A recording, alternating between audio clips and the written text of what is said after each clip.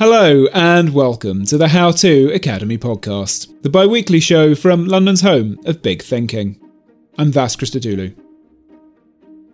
Mike Wiking is the author who introduced the world to the concept of hygge. He joined Erica Wagner on stage in London to tell us about My Hygge Home, his guide to turning your home into a sanctuary. But he began by telling Erica how, a decade ago, he set up the world's first think tank to study happiness in his native Denmark. I think we actually have to go back to the sort of origin of the Happiness Research Institute because, as you said, I did found it 10 years ago. And it was actually this month, 10 years ago, I was stuck in the office at another think tank I was working for back then on sustainability. And one evening, I stumbled upon something that had just been published at the time, the World Happiness Report, which was commissioned by the UN and gave an overview of the latest findings in happiness research, and it also provided a list of happiness levels in 155 countries around the world. And Denmark was in first place. And I thought, because I had seen other rankings about livability, quality of life, and Denmark and the other Nordic countries were often doing quite well in these rankings. And I thought, there should be somebody in Denmark understanding why that is. There should be somebody creating a think tank on happiness. Who could that be? Maybe I should do that. And I loved working with sustainability, and that's still close to my heart, but I thought happiness would be really fun to dive into. And I was laying awake at night thinking about all the different angles you could approach happiness from how does design and architecture impact how we feel, to policies, to education, to biology. So there's so many things you could explore. And I just really wanted to work with this field. But 2012, you remember, it was the wake of the financial crisis, and I had a stable job at an established think tank, and I thought maybe it's also a little bit risky and crazy to start a happiness research institute. But the then personal side of the story was that I had a mentor at the company I was working for, who I really looked up to in many ways, and he was 15 years older than I was. And he unfortunately got very ill and died also in 2012, and died when he was 49. My own mother had also died when she was 49. So in 2012, I had 15 years left until I would be 49. Right. So naturally, I also started to reflect, what if I only have 15 years left? Should I stay with this company, which is fine, but I'm not as excited about it as I was when I first started? Or I could venture out and try and establish this thing I just feel has a lot of energy and a lot of passion from my side. And then 2 months afterwards, I had quit my job and started out with what I thought was a good idea and a bad laptop. And now, 10 years after, I mean, that's going to be the best decision that I'm going to make in my career. And the first couple of years, we focused on policies. We looked a lot at the Nordic countries. Why is it they do well in happiness rankings? Trust is one element. There's a high level of trust in government, in each other. There's a really good work-life balance. We talked also about this backstage, paternity leave, maternity leave. A lot of policies allow people to live good lives. But there was also some things that we didn't explore from a policy point of view that I started to recognize perhaps also could play a part. And that was the cultural element, or how we go about our lives, or what we prioritize. And that's why I started to look at hygge in 2015 and started to talk to British media about it. And then suddenly Penguin reached out and said, that sounds super interesting. Can you write a book about that? And then it sort of exploded. And it was really fun to research a phenomenon that is so ingrained in a culture that you grow up with, because suddenly you start to see all those different layers of the onion, and how much it actually influences our lives and our conversations, and how cafes advertise for coffee and beer and hygge, even though that you can't It's not buy a thing you can sell. And so that was really fun to sort of be a sort of Indiana Jones in your own country and saying, okay, this phenomenon, how This thing. how does it impact how we feel? By the way, English is not my first language, evidently. It gets me into trouble from time to time. Two things. I've noticed when I speak English instead of Danish, I need to concentrate more. So I look more grumpy when I concentrate. It doesn't mean that I'm not happy to be here. And also, there was an incident on live television a couple of years ago. I was here in the UK to talk about my second book, The Little Book of Lykke. And I was on this morning show, and one of the hosts there, I think it's called Phil, and he said, "So you've written about hygge." He was pronouncing it as well as you were, and you've written about lykke. What are you going to write about next? And he spoke Danish really well, I thought. And I also know a lot of the Danish TV dramas, like The Bridge and Borgen, have been showed in the UK in the original language, so I thought he'd seen them. So I said, "Hey, well done on pronouncing Danish. You must have been watching a lot of Danish Borgen," which is how we pronounce it. But he heard a completely different thing and started to laugh, and the other host was saying, "What did he say? I'm afraid to ask." And that was the end of the interview. So if there's anything that's unclear, I'm sorry about that, but there are some things that are difficult to pronounce. We will cut you plenty of slack. Right. I promise. I promise. You know, it occurs to me when you say that hygge I think maybe in people's lives, I can talk about Britain and America, is maybe thought of, the distinction to me is that it's, of course we recognize it, but it's a kind of private thing. It's something you kind of look for, think about privately. I'd like to feel it's fascinating that you say that bars, would advertise, we have great beer, we have great food, we can offer you hygge as a kind of public statement. Before we kind of talk about the design elements of the book, I am interested to talk a little bit more about what you've just addressed, which is the culture that it exists within. I was fascinated to read in this book about the 10 virtues that Danes feel unite them. Can you say a little bit about those? And maybe also, and you talk about this later in the book, Denmark, like so many other countries, is no longer perhaps the homogeneous nation that it was. How do those Danish virtues exist across the population? Yeah.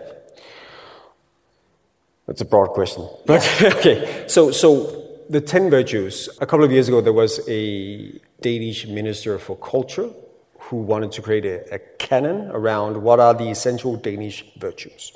And people sent in all sorts of suggestions, and there was a national vote on them, and the minister finally selected 10 of them. And hygge was one of them. And that's something that unites across all divides in Denmark, rich and poor, old and young. Some of the other ones were the Nordic welfare state. Yes, there are political divides in Denmark, but there's vast public support for the sort of main pillars in the political system.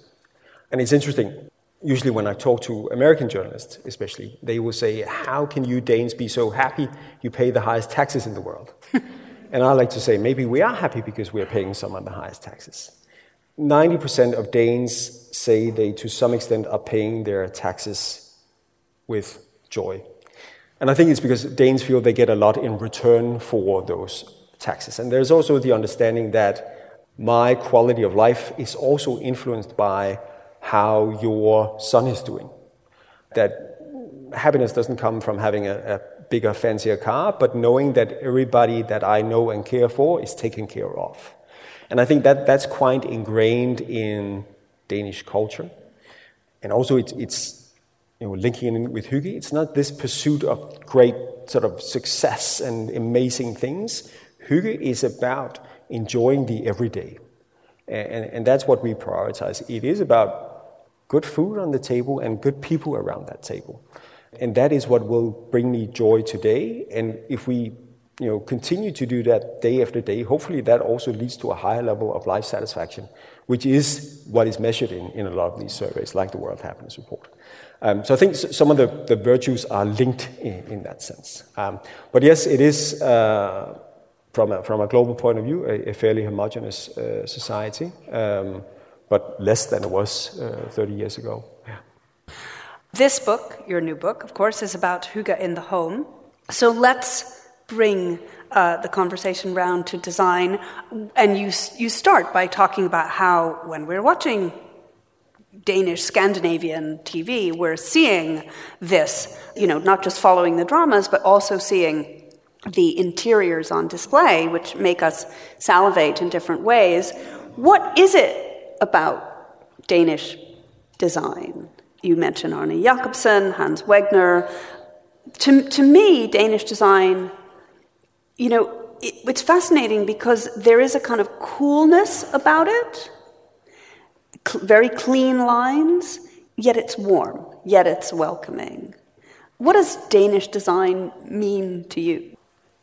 To me, it means functionality, that we start with that. And that was also the original thought of the sort of golden age of classic Danish design. It was to think about function first and peel off all ornamentation. But the idea was also, let's create great quality furniture that looks nice, that the everyday worker can buy and afford. That have gone a little wrong in the later years. And we're sitting in some beautiful chairs that are beyond my budget, but to me, that is what it was about. It was creating good quality products for the everyman.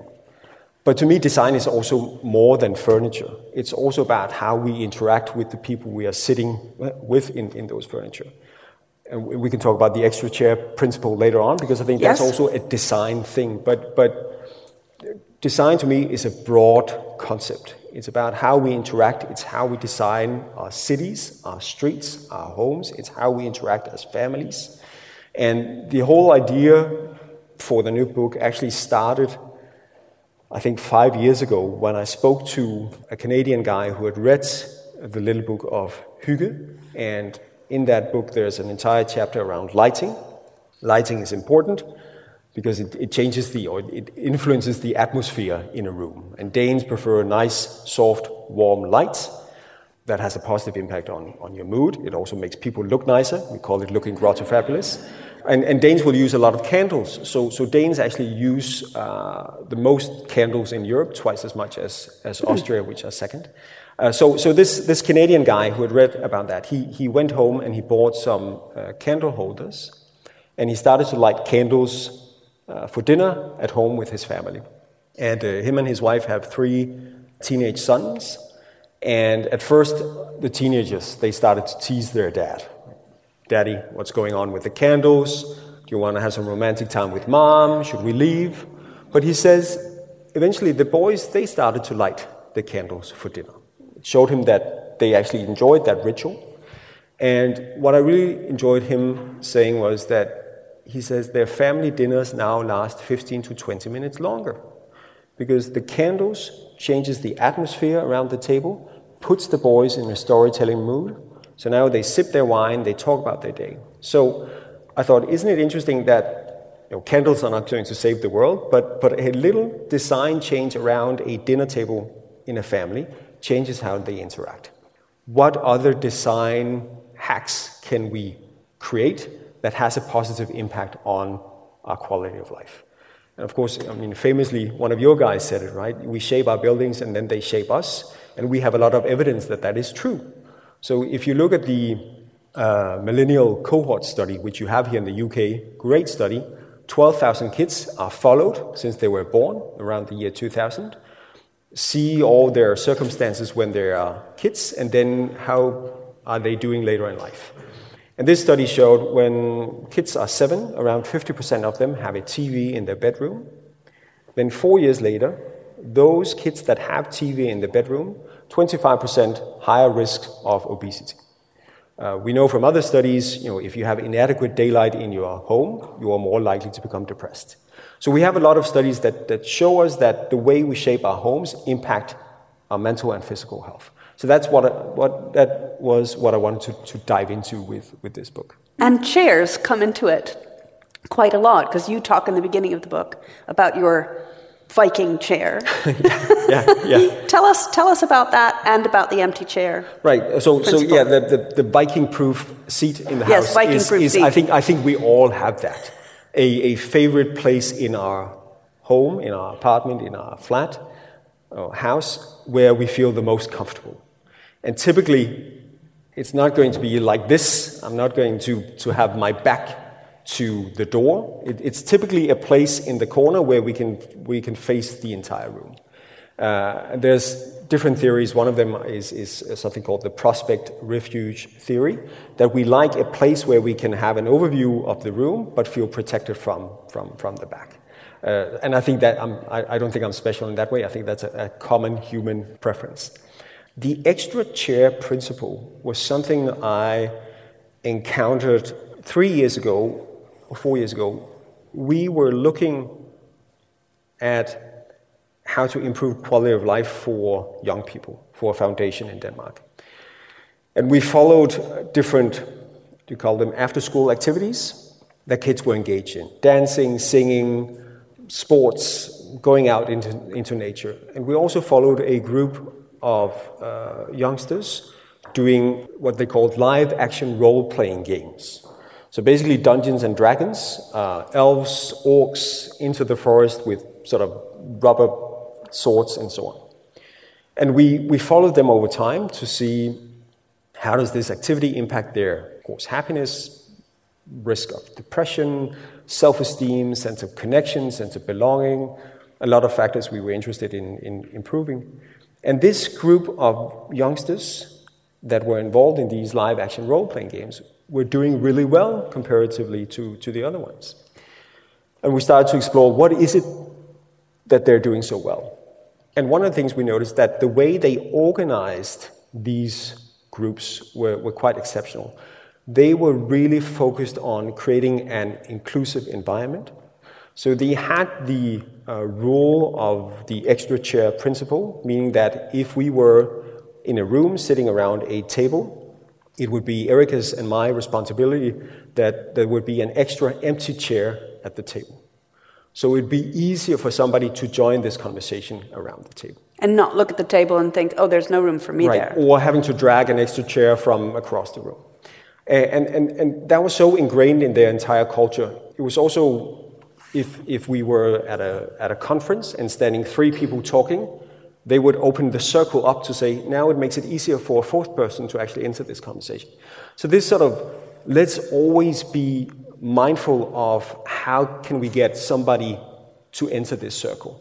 That was so ingrained in them. And that was one of the things that made these kids feel included in their tribe, and also because people or kids that join live-action role-playing games like Dungeons and Dragons, now I'm generalizing, were typically more introverted kids that had trouble sort of engaging in other activities. So creating that inclusive environment. And that's also a design hack. So it's not just about the furniture, it's also how we place it and how we interact. But that discussion about live-action role-playing, also another thing you talk about in this book later on, is the importance of play, and particularly what you call analog play. Can you say something about that, and maybe the role that it plays in home life in Denmark? I'm a big fan of analog play that makes us look away from our screens in families. I'm a big fan of board games, of puzzles, of Legos. I'm a Danish cliche. So Legos, because it gives us something to do. It allows us to work with our hands. It eliminates awkward silence, because we're building this puzzle or Lego piece or whatever, or we're playing a game, and it still allows us to have a conversation. I've also experienced it from a group of grown-up men playing poker. It's the same. We are playing cards, but we can still have a conversation about how's it going with you after the divorce. And it doesn't have to be as confrontational that I'm sitting across from you having that conversation, but sort of it makes it easier for that conversation to flow. And I think it's a theme that I've been exploring in some of my earlier books as well. I think it was in the little book of Lykke. I talked about a Danish boarding school that tried to get young people off social media or off their devices. So what this boarding school did was they have kids when they're 14, 15, and 16. And when the kids first arrive, they take the kids' iPhones from them and devices. And then they are allowed to have their phones for 1 hour per day. So 1 hour per day you can go on TikTok and Snapchat and whatnot. But 23 hours of the day, no phones. And then after 6 months, it's put to a vote among the students, should we continue with this system or should everybody get their phone back? And on average, 80% of the kids vote to keep the system in place. Because then they experience, well, if none of us have our phone, we actually reach a critical mass for analog play. And we connect with the people we are with. And of course, that is something a boarding school can do. I don't know how we do that as families or as streets, but I think it's interesting that when kids experience it, they actually prefer it. So that's one of the themes that I'm interested in exploring more. Hello, it's Vas here. One of our all-time favourite guests at How To Academy is back. Yuval Noah Harari's next book tells the story of how information networks have made and unmade our world. Nexus, a brief history of information networks from the Stone Age to AI, is out in September and available to pre-order now.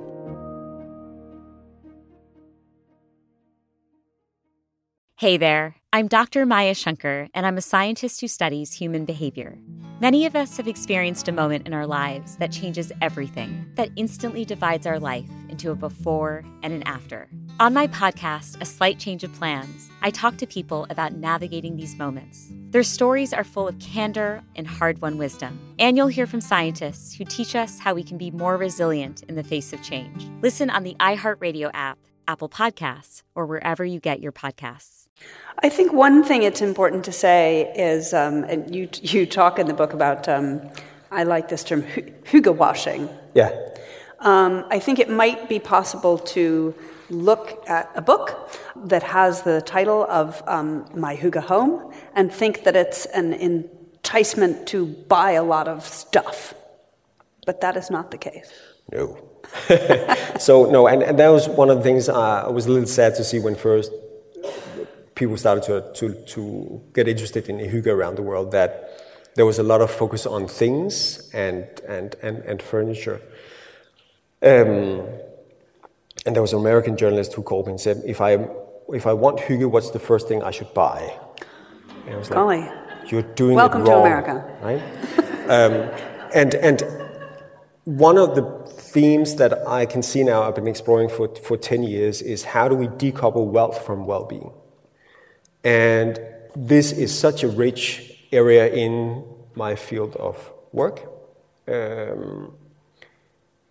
And to Danes, hygge is inexpensive. Hygge is not about the furniture, but the people in the furniture. And I think Brits agree on this, and there is a study, and it's in the book as well. If you ask people in the UK, how do you turn a house into a home? None of them mention furniture. Or they do, but it's in 7th place, and it's a sofa. But the top 6 is happiness, love, a sense of belonging, the sound of laughter, people over for dinner, family and friends, and the smell of good food cooking. That is what turns a house into a home. And I completely agree. And the focus in this book is also, how do we eat better together? How do we get more family dinners? How do we spend more time at the dinner table, not at the kitchen table? A simple hack is to use artichokes. I'm a big fan of artichokes. Why? Because it takes 1 minute to prepare, right? You boil the water, salt, half a lemon, cook the artichokes for 40 minutes, but it takes a long time to eat them because you have to peel off each leaf.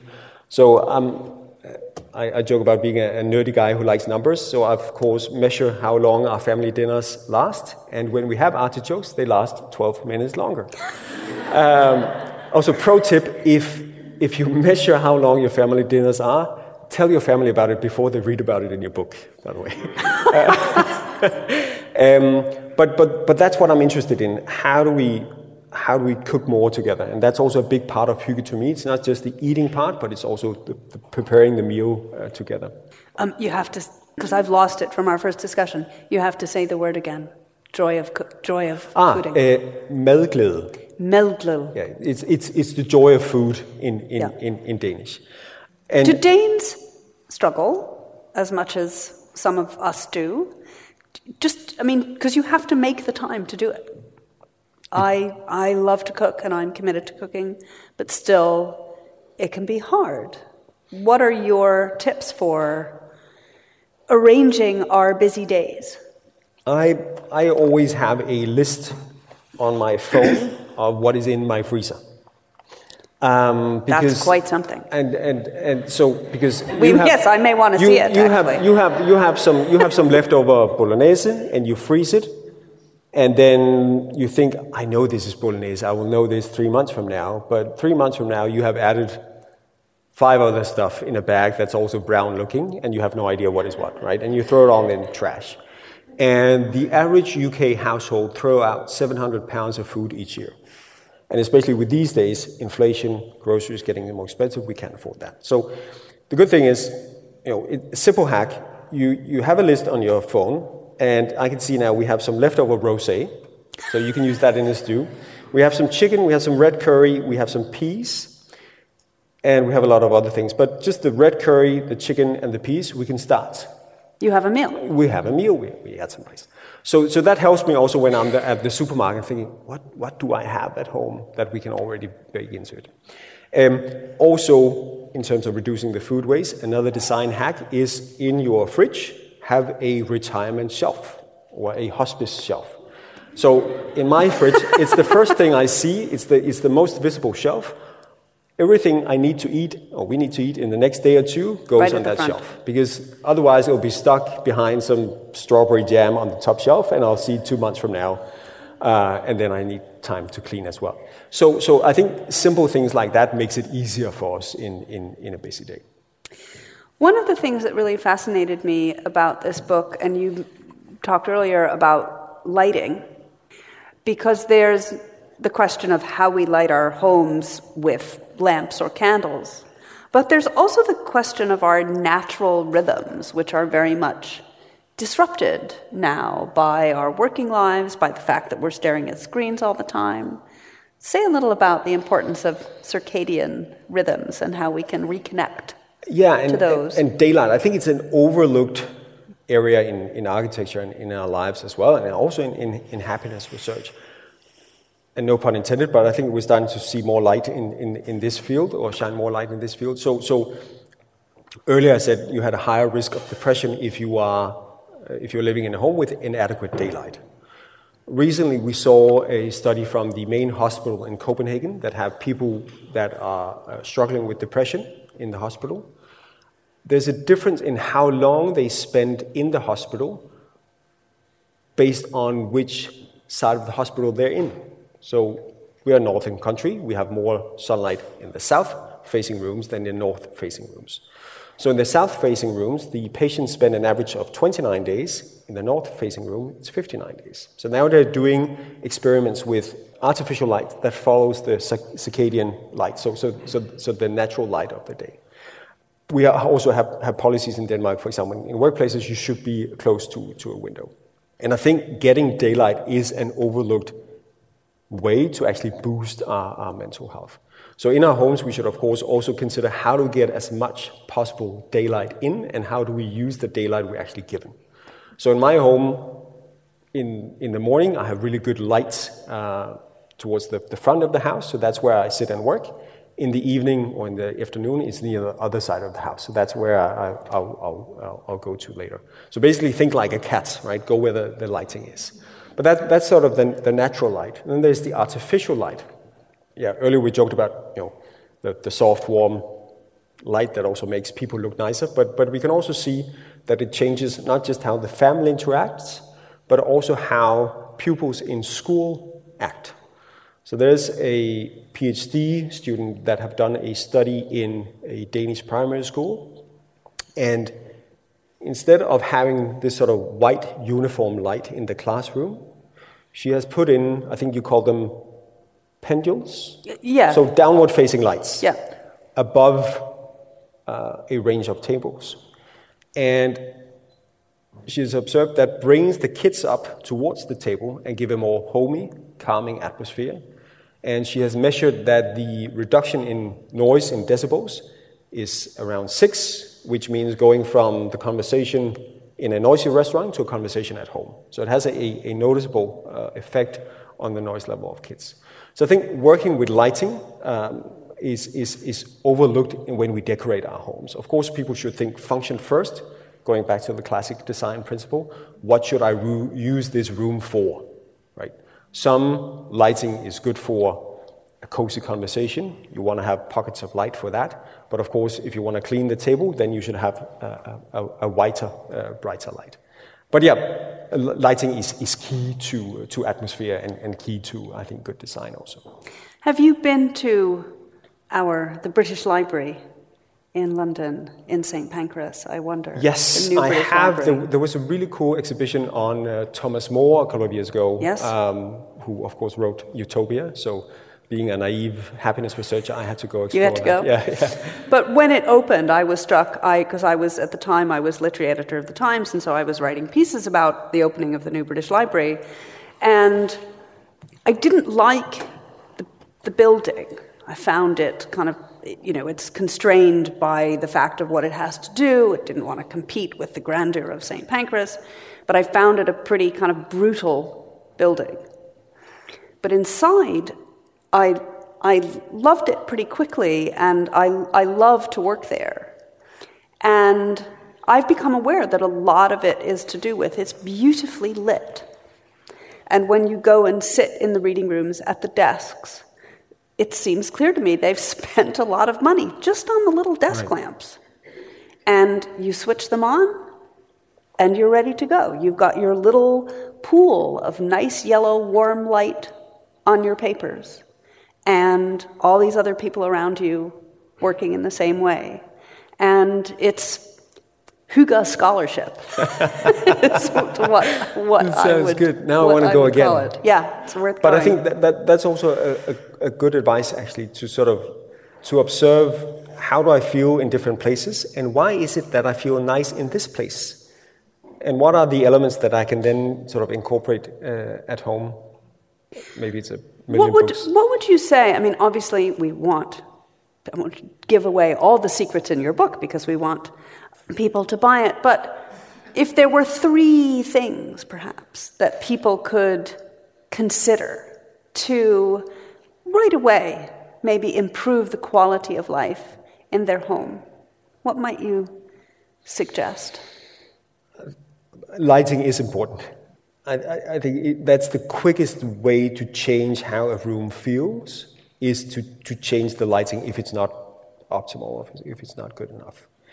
And of course, think function first. But if you have a living room, then think about sort of pockets of light in the corners. Candles always a good idea, but lighting tremendously important. Then I think tactile. It's not just about how things look, but also how they feel. The Egtved-pine you spoke about before, with the soft fabric. But then also consider what kind of conversations would I actually like to have in this room, and how do I make this room feel welcoming for my guests? Would be a third thing. But my hope is, especially with the days being as they are, with turbulence in the world and soaring prices and a war on our continent, that we help people understand, what can I influence and what can I control. We don't have control over the global pandemic or the war in Ukraine, but we do have control over what is happening within our 4 walls, and we do have control over what's for dinner tonight. We do have control over how the conversation is going to be around the table, what the atmosphere is going to be around the table. So that's where I put my focus. Of course, we should help out if we can. We donated the profits from the Happiness Museum in March to the Red Cross in Ukraine. But my focus is, how do I improve the quality of life at home also? And then fifthly, I guess, is always be mindful of when you decouple wealth and well-being. What activities do I enjoy that are free? In Denmark, we often talk about the ABC for mental health. So doing something active, doing something together with other people where you belong, and doing something where you commit, doing something meaningful. So act, belong, commit. So for me, it might be going to a forest with my friends looking for edible mushrooms. We're outside, we're active, we're together, we're doing something meaningful, we're looking for food. So understanding how we can sort of remove the power that money sometimes have over us is a fifth advice, I would say. And I think I'm very glad you raised that, because when we're talking about arranging our spaces, there can be a feeling of an awareness of being privileged to have such a space. One of the things that you talk about, and as you say, we're all feeling the pinch in more economically straitened situations, and of course there are wars and devastation, but you talk about a really fascinating project called Friendly Housing Plus. Can you tell us a little bit about that? I was fascinated to learn about it. Yeah, it's in Copenhagen, where the city have tried to sort of kill several birds with one stone. So in part help integration, and in part reduce rents for students. So it's a housing design where 2 Danes live with 2 refugees, or 1 Dane with 1 refugee in a shared apartment. So the students get a lower rent than they would otherwise get in Copenhagen, and the refugee get to know a Dane that helps them out with, okay, how do I fill out this blanket for the whatnot office? And also start integration already from day one. So again, that's a design hack. And I think it's overlooked how important design is in connection, in a sense of community. I also talk about this in the book in terms of whether we become friends with our neighbors or not is very much a matter of how our streets are designed. And something as crude as just saying, do you live in a cul-de-sac or do you live in a through street, has a tremendously big impact on whether you're going to develop a friendship with your neighbor. You are twice as likely to have borrowed food or tools from your neighbor if you live in a cul-de-sac compared to a through street. There's some issues then with cul-de-sacs because through streets are more livable.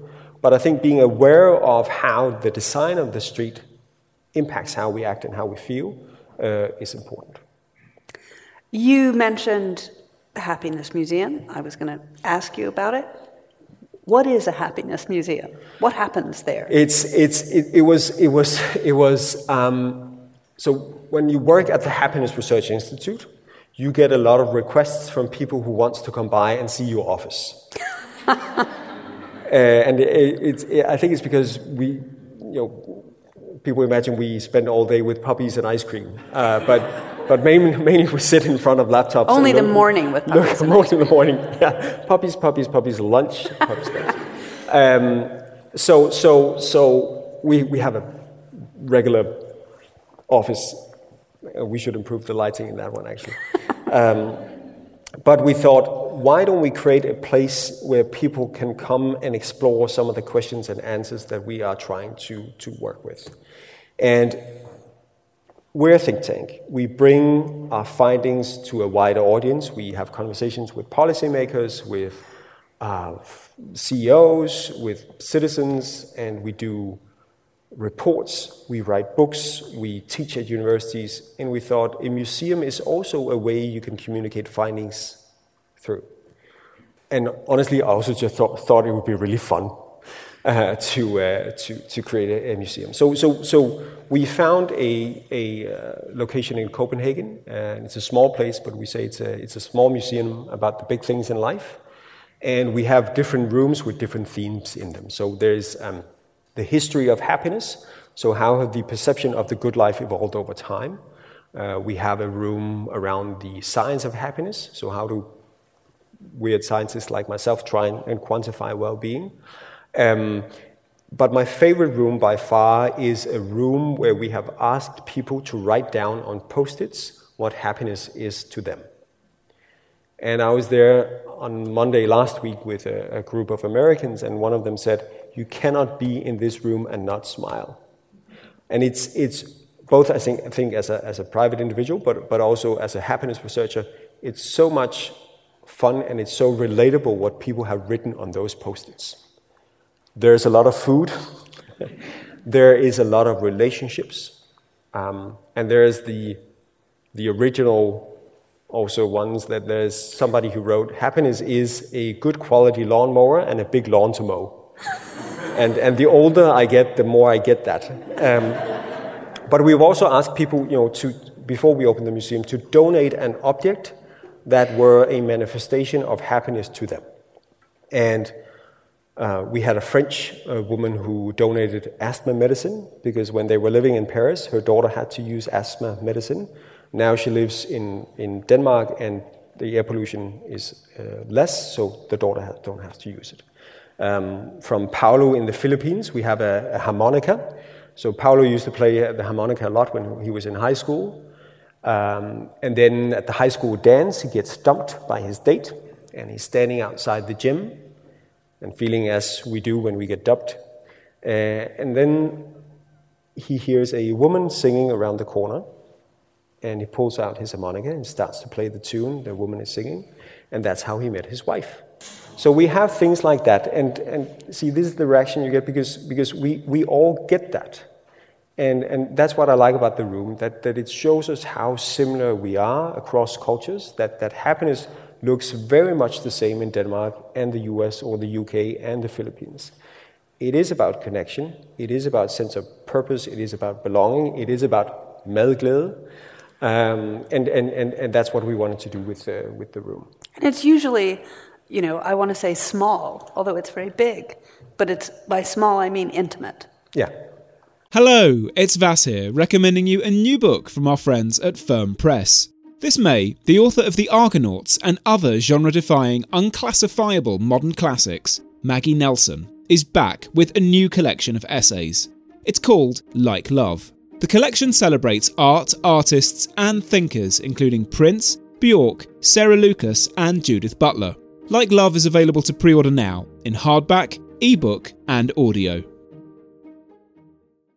I want to make sure that we have time for your questions. I still have a few of my own, but can we bring the lights up just a tiny bit so I can see the folks in our audience? And I think we have a roving... Ooh, how nice you all are. Hi. We have a couple of roving mics. There's someone in lovely orange flowers at the front here. Hello. Going back to Professor Layard and his research at the London School of Economics, I was lucky to hear him speak once. And he said, we know what doesn't make you happy. It's not status, it's not money, it isn't marriage, certainly for women, interestingly. The one thing, if there was one magic bullet that he wants to tell people about, it's spending time with like-minded people. And I wonder if you could tell us something about how Danish social policy works to really help this epidemic of loneliness that we're seeing. I'm a big fan of Richard as well. And I think, he's basically the Mick Jagger of happiness research, for those of you that haven't met him. And also, just to say that, I know we have a happiness research institute in Copenhagen, but you in the UK are actually leading the way in many other respects. Richard have been working with this for many years. You have really good data on happiness. You do an annual survey in the UK around happiness. I wished we had the same in Denmark. You are leading in reducing stigma around mental health. So many great things are happening. We have a challenge with loneliness as well in Denmark. And we know it's detrimental to well-being. And actually, I say if I cannot ask people directly how happy they are, I would ask them about their loneliness levels or connection or social fabric, because that gives me a pretty good indication of where they are. A lot of things also matter, but this is tremendously important. I think what works well in Denmark is a rich community life. A lot of people are members of different clubs, scouts, soccer, tennis, knitting, and that's typically how a lot of Danes sort of develop their social fabric. We have some issues, actually, I would say, in terms of loneliness for expats. So what I hear from a lot of my international friends is that the Danish social circles are really difficult to penetrate, that it takes a really long time and a lot of effort to penetrate the Danish social circles because of several things. One thing is you are much more spontaneous in the UK, where Danes are much more planned. So when I had British or American colleagues, they would say, "What are you doing tonight or tomorrow? We're going out for a beer." And that's booked, but how about December? So that's an issue. And then Danes were not so good at opening up a circle. So let's say that we're meeting tonight. And Erica says, "So what are you doing tonight?" And I could say, I'm meeting, what's your name? Karen. You should meet Karen. She's really great. She knows Richard Layard. It's going to be awesome. And we'll all meet. And in a Danish context, Erica will ask, "What are you doing tonight?" And I'll say, "I'll meet Karen. So how about December?" Because you keep the circles a little bit separate. Because Erica doesn't know Karen, and I actually want to pick up that conversation we had the last time about the poker guy I know who's struggling with his divorce. And so we're not so good at opening up our circles, and we sort of keep it, separate, which is a bad thing. And I think that could be sort of the dark side of the hygge culture, that it's simply too tight. So that's one of the things that I think the Danes need to work with in terms of opening up our circles. But coming back to also your question, there's a lot of focus these years, also in Denmark, on reducing loneliness. So there's an alliance against loneliness and a lot of efforts to sort of counter that. But it's tricky because we have a strong, vital community life, but we still have people that are sitting inside their flats and not taking part in that. So building that bridge, we are also struggling with in Denmark. You have had a minister for loneliness. I'm not sure you still do. Is that still a thing? But at least that showed sort of focus on the area from a political side. We didn't have that in Denmark. But it is a global challenge that we definitely need to solve. Yeah. And your mentioning that actually makes me think of, I was going to ask you about your wonderful TED Talk, which is about the dark side of happiness, which you alluded to just now, is that if you are in a culture that seems to be rated globally as being so happy, it could surely be quite tough if you're not feeling so great. How do you deal with that? Yeah, there is evidence that suggests that it's more difficult to be unhappy in an otherwise happy society because it creates a stronger contrast. We actually see the same thing with loneliness. There's some studies in Denmark that show that loneliness is felt more during spring and summer because being the country we have summer a short period of time. And then in the wintertime, we're all back in our homes. But in the spring and in the summer, you are more exposed to the community you are not part of. You go to the park and you see friends hanging out. You go to the beach, you see barbecues. And if you're not there, right? So we are very social beings, and we do compare ourselves to each other. That goes for happiness. That goes for sort of sense of connection with other people. So that's a big theme in happiness research. And it's also one of the reasons why sometimes social media can have a negative impact on you, because you're exposed to what seems to be supposedly perfect lives that everybody else is living, right? So that's a big theme. Another question. Further to the darkness point, you touched earlier on your Danish kind of TV dramas and films, and it's this very dark Nordic noir. And how, and perhaps why, does that sit alongside the sort of framework of happiness for which the country is so well known? How can the two sit side by side? Or are we not seeing the Danish rom-coms? We only get the crime dramas. I don't know. I'm not sure this is true, but I was once told that crime fiction does really well in countries with a low murder rate. I think Danes are doing a lot of crime dramas because we need some excitement in life.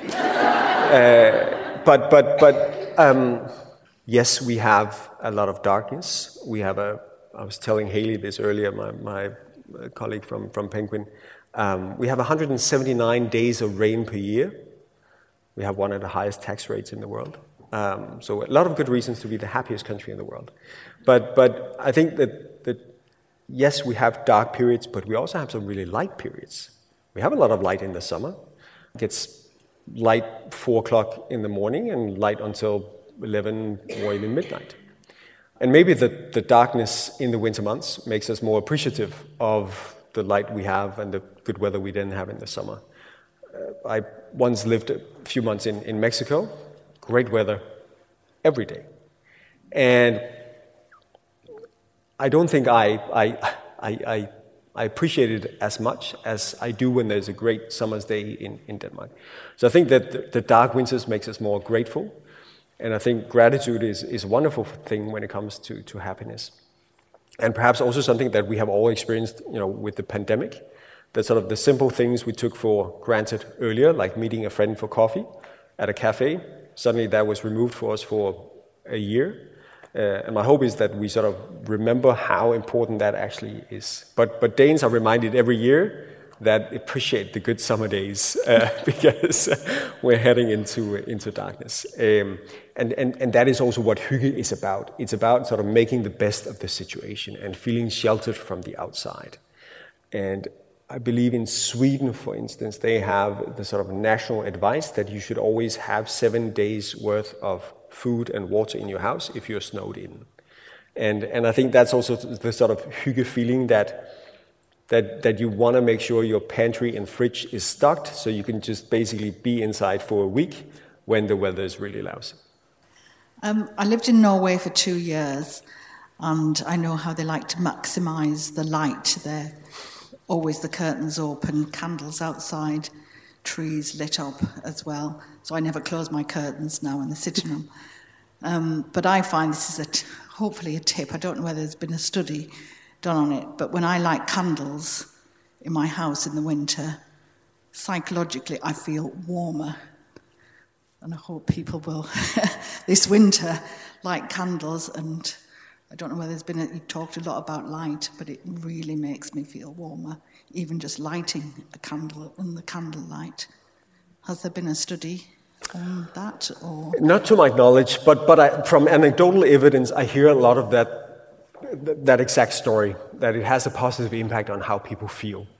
But it's interesting with Norway being even further north than Denmark. I can't remember the name of the town, but there's a town in Norway that never sees daylight in the wintertime because there are mountains that sort of puts it in shade. Now they have installed large mirrors on the mountain wall, so for an hour per day they can all gather in the middle of town and get some sunlight, which I think is a wonderful thing. But maybe we need a giant candle around the country too. Yeah. But I'm not familiar with scientific studies on that one. Yeah. Hello. No. You mentioned awkward silences earlier, and I recently read an article about how a Scandinavian country has perfected the art of just being together with the awkward silences included. Do you have any conversation advice from Denmark? Do I have any conversational advice for getting over the awkward silences? Yeah, I think having something in your hands actually help. Some of the best conversations I've had with people where there might have been awkward silences included was when we were working with our hands. If we were painting something or building something, it removes the pressure from having a conversation. And some people just need more time to sort of digest what you've just said and develop a response. And I think that's great because you'll probably often get a better response from that than somebody who can just sort of instantly deal out a response. But yeah, having something to do doesn't have to be Legos.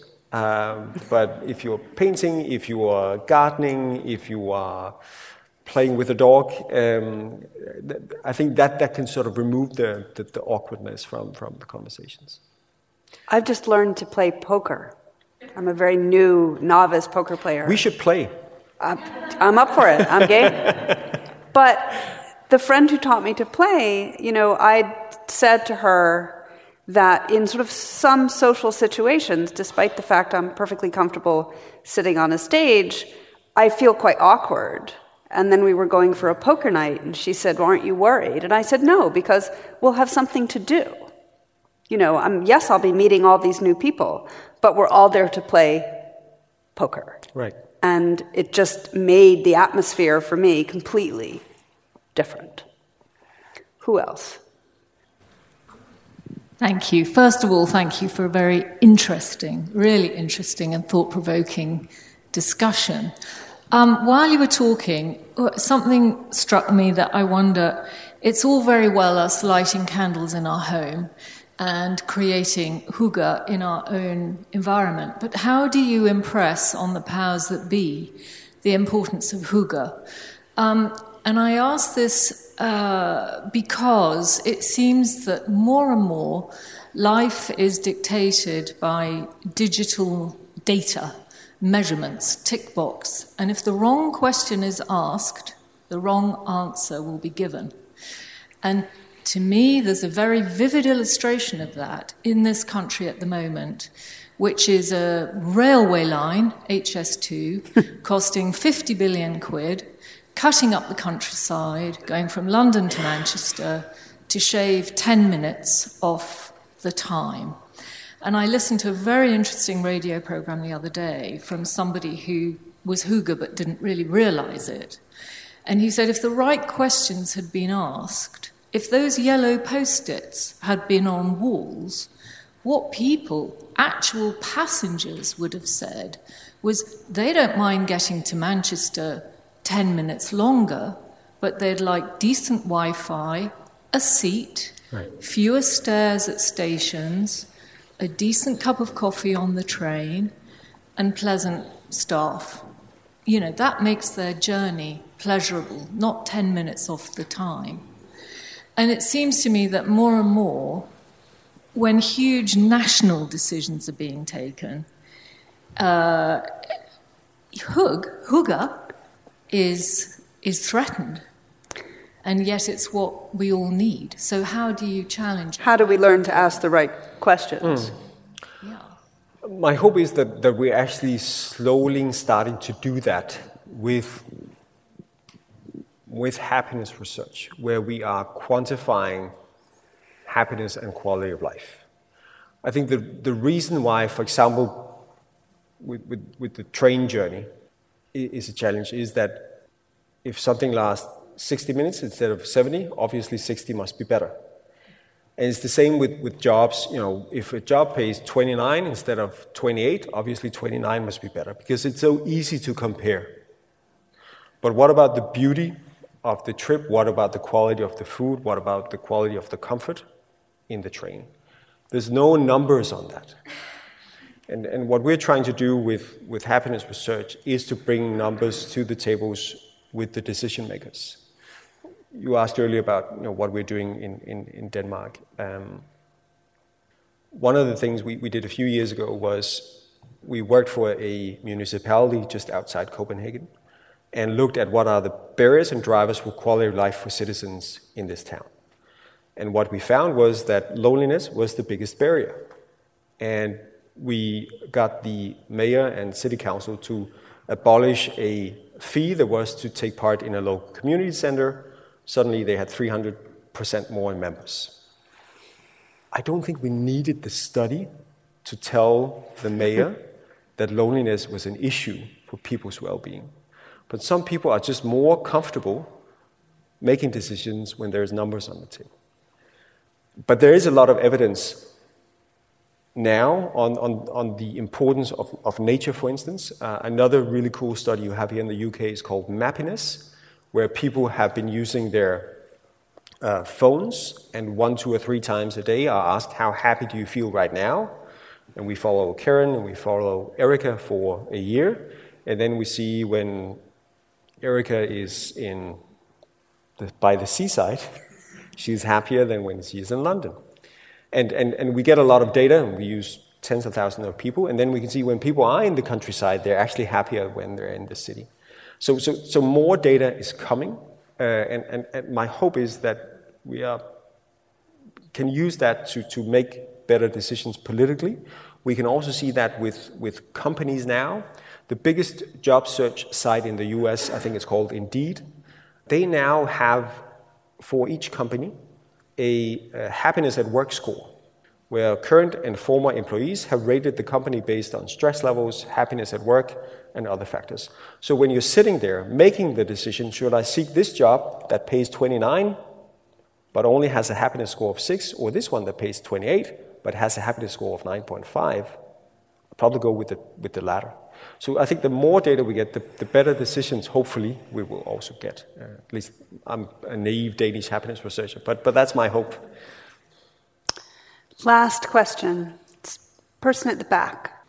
Getting back to the very first question, you spoke a lot in your opening remarks about